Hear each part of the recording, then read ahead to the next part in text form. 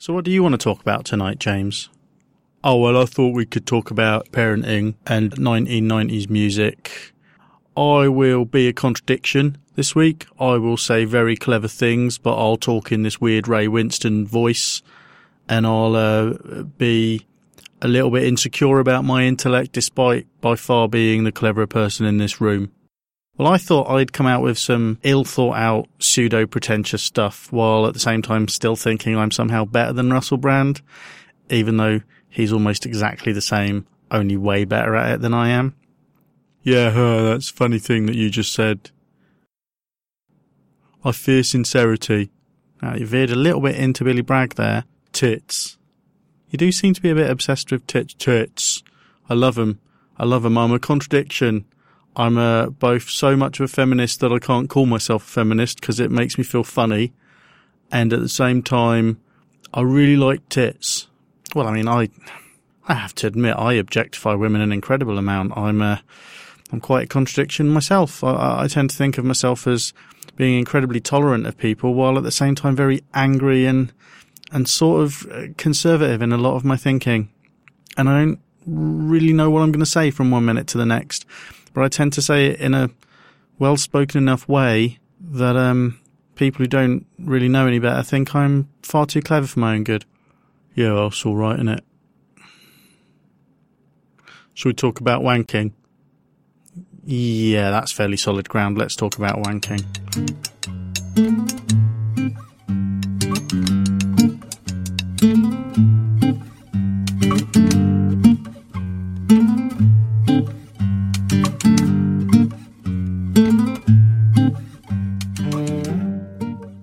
Hello, listener.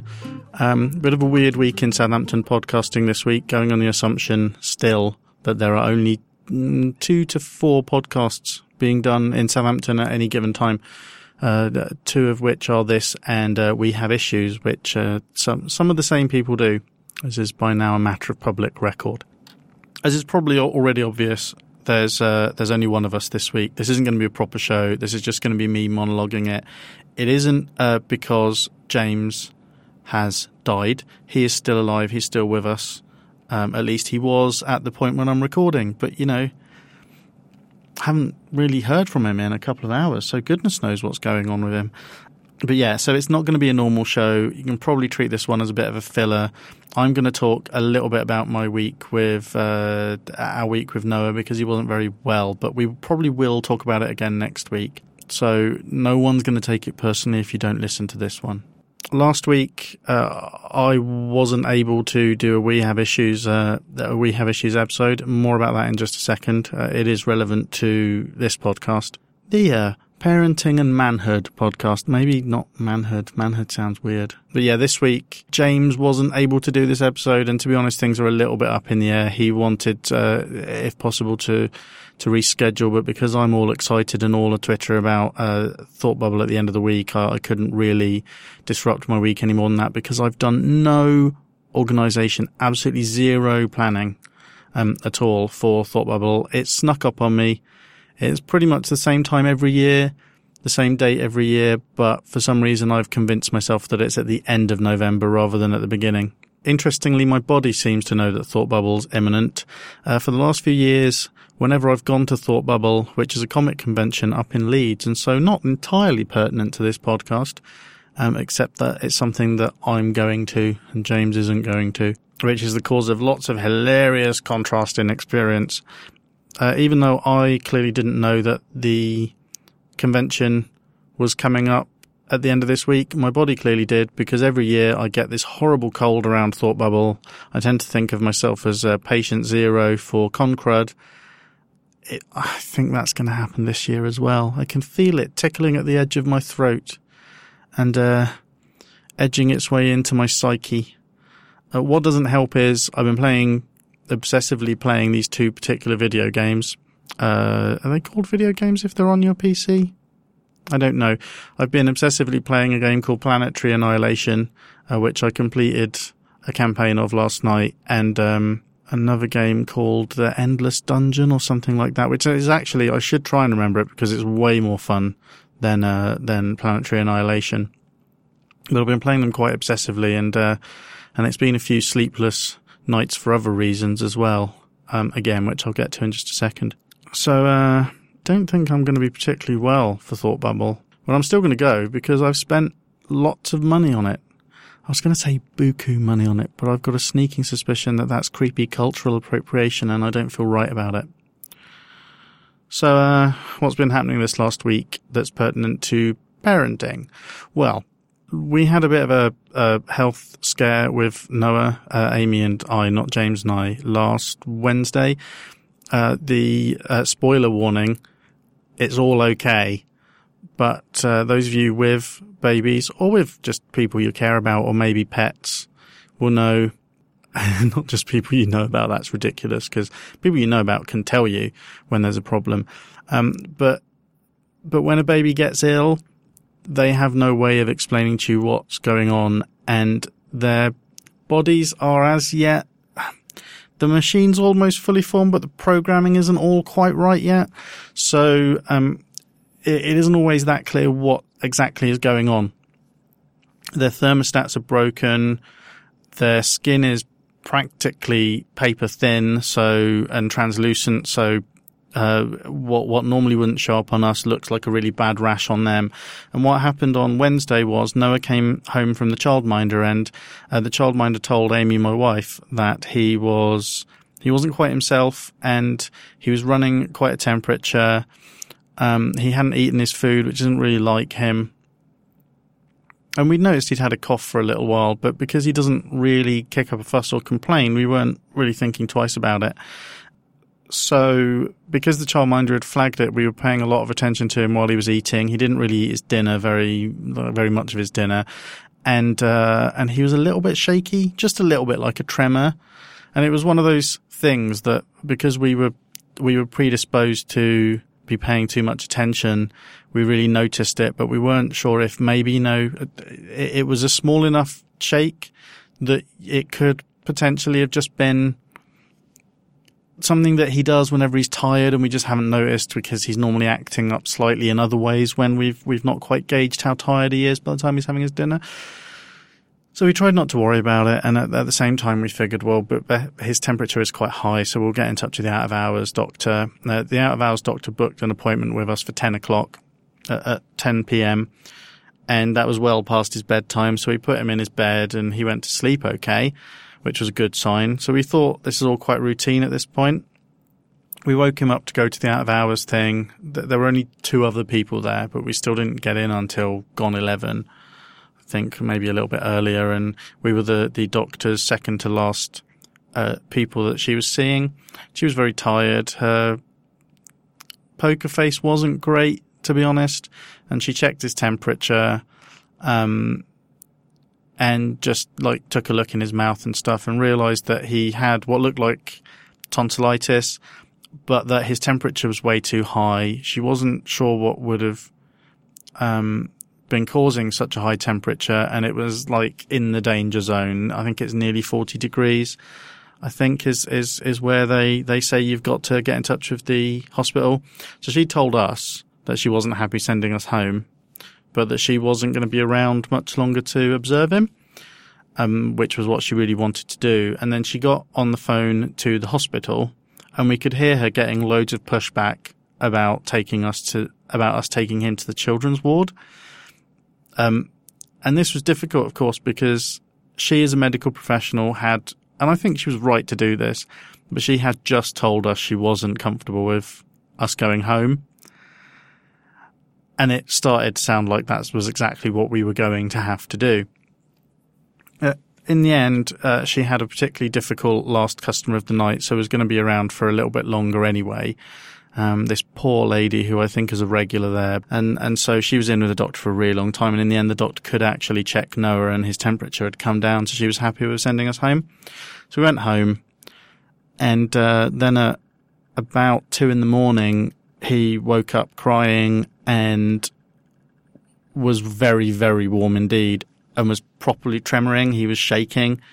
Not convulsing, but not really what you want to see your baby going through in the middle of the night when you don't know what's actually wrong with them.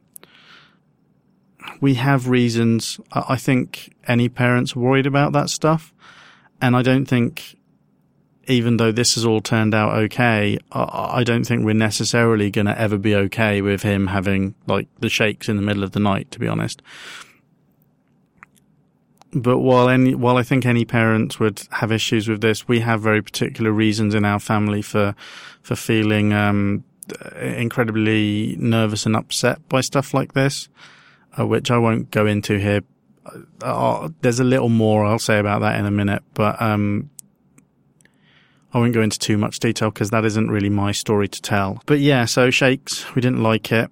We did that thing which there was a moment where we were almost too polite and didn't want to make a fuss enough that we weren't going to call A&E, but we did. We called A&E. We decided we were going to take him there regardless of what they said anyway. I suppose other people might have just like rushed him there.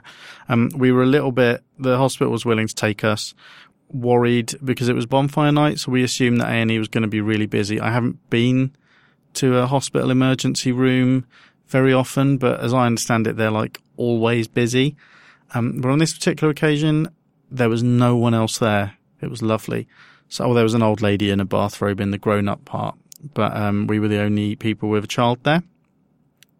So we got there at about 4 a.m. The nurses took a look at him, measured his temperature, were cautiously confident that it wasn't anything immediately like life-threateningly an emergency, but did want to observe him. And it was one of those situations which I know isn't going to be foreign to a lot of people, but one of those situations where you were waiting, but you didn't know how long you were going to be waiting for. So we didn't feel we could ask for a bed or somewhere to lie down or anything, and we were worried about Noah, so we wouldn't do anyway, and he wasn't sleeping, so we were staying awake with him. So in the end, we were at the hospital, mid-length story, slightly less than long. That doesn't work, Nick. You're an idiot. We ended up at the hospital until 6 p.m., well, until about 5 or 6 p.m. the following day, basically. We were in this state of not exactly alert, but we were concerned, and at the same time, we knew that we could be going at any point in the next couple of hours. There's always that when you don't know when you don't know what the parameters are of the time you're going to be there, you never really settle. So neither of us really got any sleep from Wednesday morning to about Thursday at 5 or 6 p.m. I know Amy didn't really sleep particularly well once we got home either, but I had a few hours before getting up again later on. During that time, Noah had a couple of these tremors. Apparently they're called rigor. Now, if you've got a baby child and they start shaking in a way that worries you, I would definitely get a professional to look at it. But it was quite useful for me, certainly, to know that this is an actual thing that happens. Apparently they think it's when a child or a baby gets too hot, their body tries somehow to shake it off, like the Taylor Swift song. It tries to get rid of it by making the child shiver or shake or whatever. It's apparently harmless, but it looks terrifying, and it was particularly worrying because all of our advice, which I think was right, all of the advice we'd been given was, well, he has to be there in a nappy. Like you have to strip him right down. You need to keep his temperature down because while it might not be something life-threatening that he's got, if his temperature keeps rising and his heart rate keeps rising, that's a bad thing. So we had this little baby. We were quite cold, but we had to keep him in his nappy. He had this rash that was just rolling around his entire body. And he had the shakes a couple of times, which was very scary. But eventually it all kind of got under control. And we seemed to hit the right combination of painkillers. We'd already been given penicillin, and after diagnoses flipping backwards and forwards, the first doctor we saw had said she thought it was tonsillitis, but didn't know why he had the temperature or the fast heart rate. The hospital, for most of the time we were there, was saying they thought it was this slapped cheek syndrome or slapped cheek virus or something, which is this virus children get. relatively uncomfortable but harmless, and it makes their cheeks look very bright red, like they've been slapped, hence the name, which was a symptom that Noah did have. Apparently the slap cheek virus can be quite bad for pregnant mothers or for the fetus. So we've had to get that checked anyway. But eventually the hospital came back to the original diagnosis of tonsillitis. The temperature is just about his thermostat being broken, and the shakes and the rash probably both come out of that. Anyway, Noah's fine now. That's the short version of the story is, too long, didn't listen. The short version is that Noah got ill. We were quite scared. We spent a lot of time in hospital not sleeping or eating or anything really, except for a really nice Burger King I had while I was there. And he's fine now. And we had a lovely weekend and he was in a lovely mood. The two grown men connection to that, aside from the fact that he is my son and therefore is one of the things I talk about a lot on here, is that this morning he spent his first morning, because our childcare arrangements and my wife's time that she has to be in to work on 2 days of the week don't quite align. She has to travel to get to work, a little way to get to work, and she was finding she was getting there late because the childminder doesn't open before a certain time. They were going to charge us quite a bit to get there earlier. So James's lovely wife, Nicola, agreed to help us out. And so Noah, after being ill over the weekend and still being a little bit out of sorts, Amy very nervously left him, took him over and left him with Nicola for his first time being left there by himself. Also, there was the added concern of the fact that he hadn't been very well. And so had been a little bit stressed out and a little bit clingy over the weekend, very clingy to her. But apparently it went fine. I've been getting texts from James, who is actually at home at the moment, saying that Noah seemed in very high spirits. He seems to be much, well, he suggested that Noah is great value for money, very upbeat, lots of fun. I know from experience that Noah was probably terrorizing their dogs, but their dogs are a lot more patient and a lot less scary than my dogs. So that's good. One of the weird things that has happened during this last week when Noah's not been very well is I've mentioned in the past that they have these weird developmental spurts or developmental. Is there a non-American sounding way of saying that word? Developmental. No, okay, developmental. He's been having these, he has these developmental spurts where suddenly he can do lots of things. Well, he's been toddling recently, but over the last few days, I have really noticed that he's much more confident, he's still not walking, but he's toddling much more confidently, and he can do it. He just doesn't always remember he can do it. But at the same time, he's actually responding in a way that suggests to us that he can understand what we're saying a lot more now.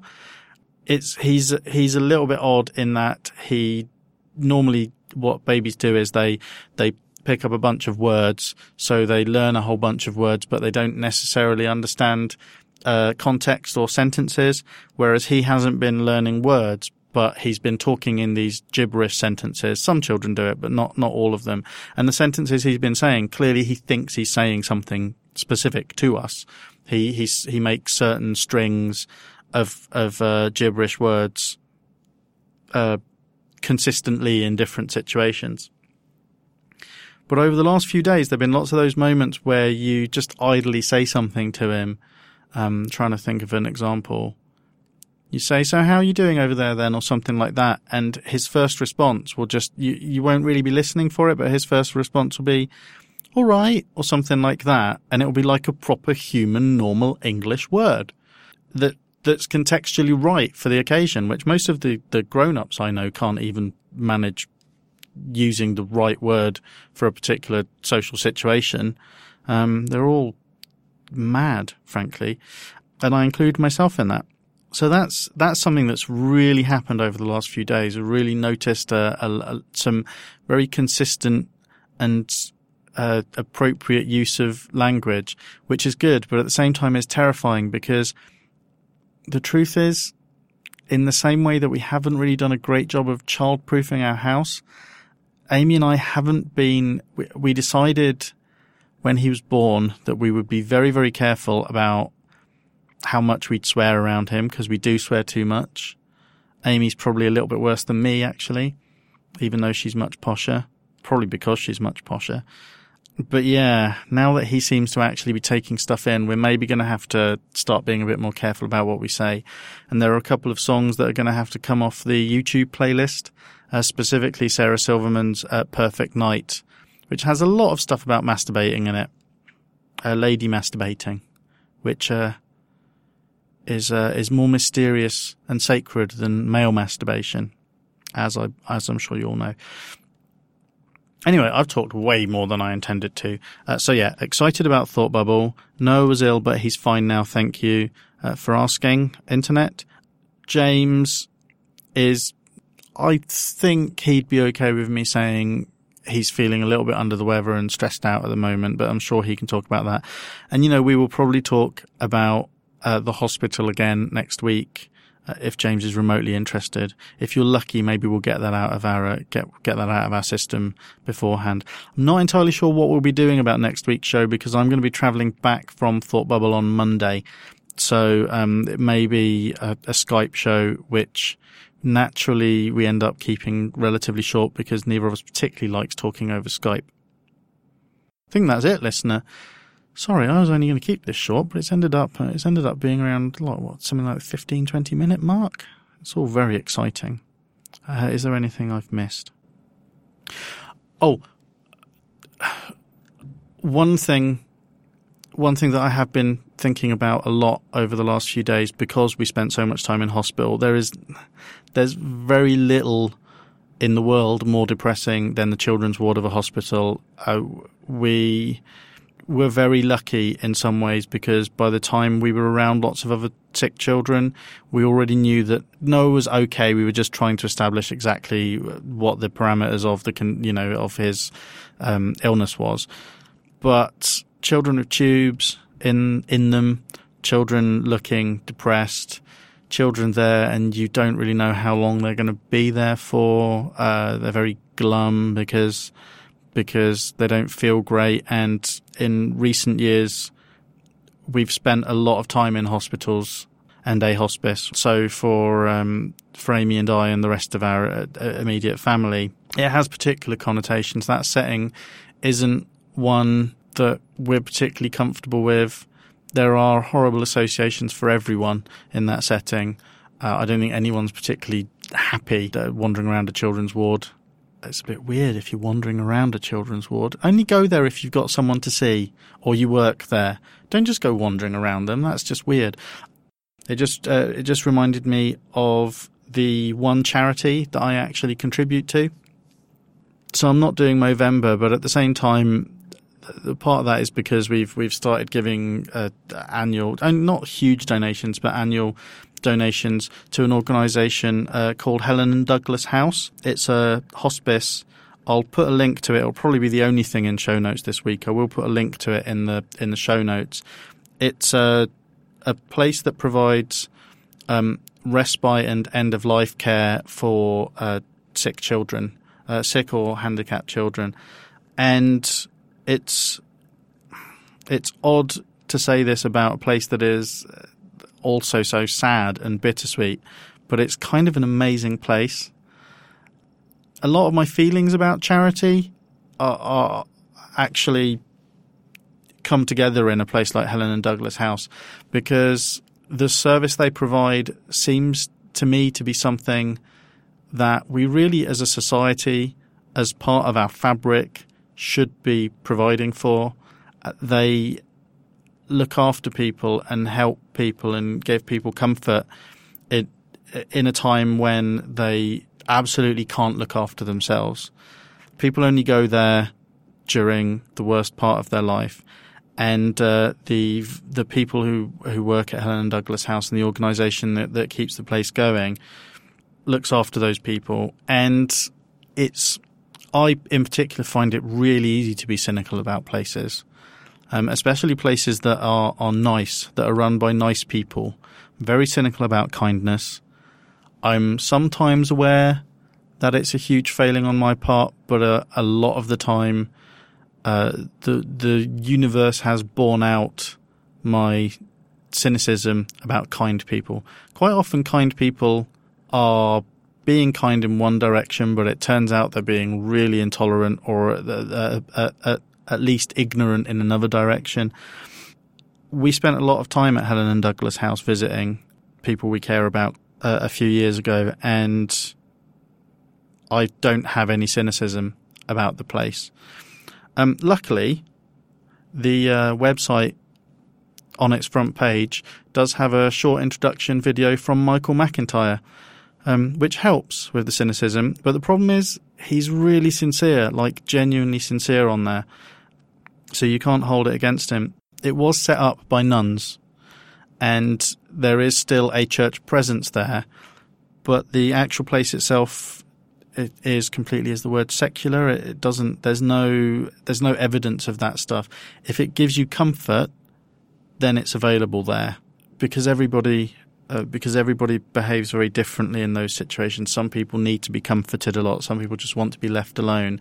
They're very good at keeping their distance when that's what a family needs, and they very much let people grieve in their own way. So, if you do have a little bit of money left at the end of the month, or you've got a bit that you're willing to donate, and if this is a charity that an organisation that sounds anything like it might be something that you'd want to support, they are definitely deserving of your money. And from what I could tell from the information they've given on their website about their budget and their running costs, the amount they do with the donations is actually incredible, in a time when I find it very easy to wonder what the hell it is a lot of the bigger charities are actually spending their money on. Helen and Douglas House does an awful lot with your donations. So that's that. Sincere moment over. I guess it really is time to go. If you've listened this far, thank you. You didn't have to. It isn't a proper show if there aren't two of us. The show's called Two Grown Men, not one lonely man jizzes on about nonsense. So thank you. And God bless the NHS. They do everything very slowly, but the individual people you deal with are pretty lovely. To be honest, they're all very, very good. Although one thing that maybe everyone could save time on is if there was some way that you could not have to explain every single detail of your situation to each new person you talk to, because that's a little bit exhausting, but it's probably done for very good reasons that I don't really understand. I will speak to you next week, and hopefully James will be here and it'll all be great. We love you. Bye-bye.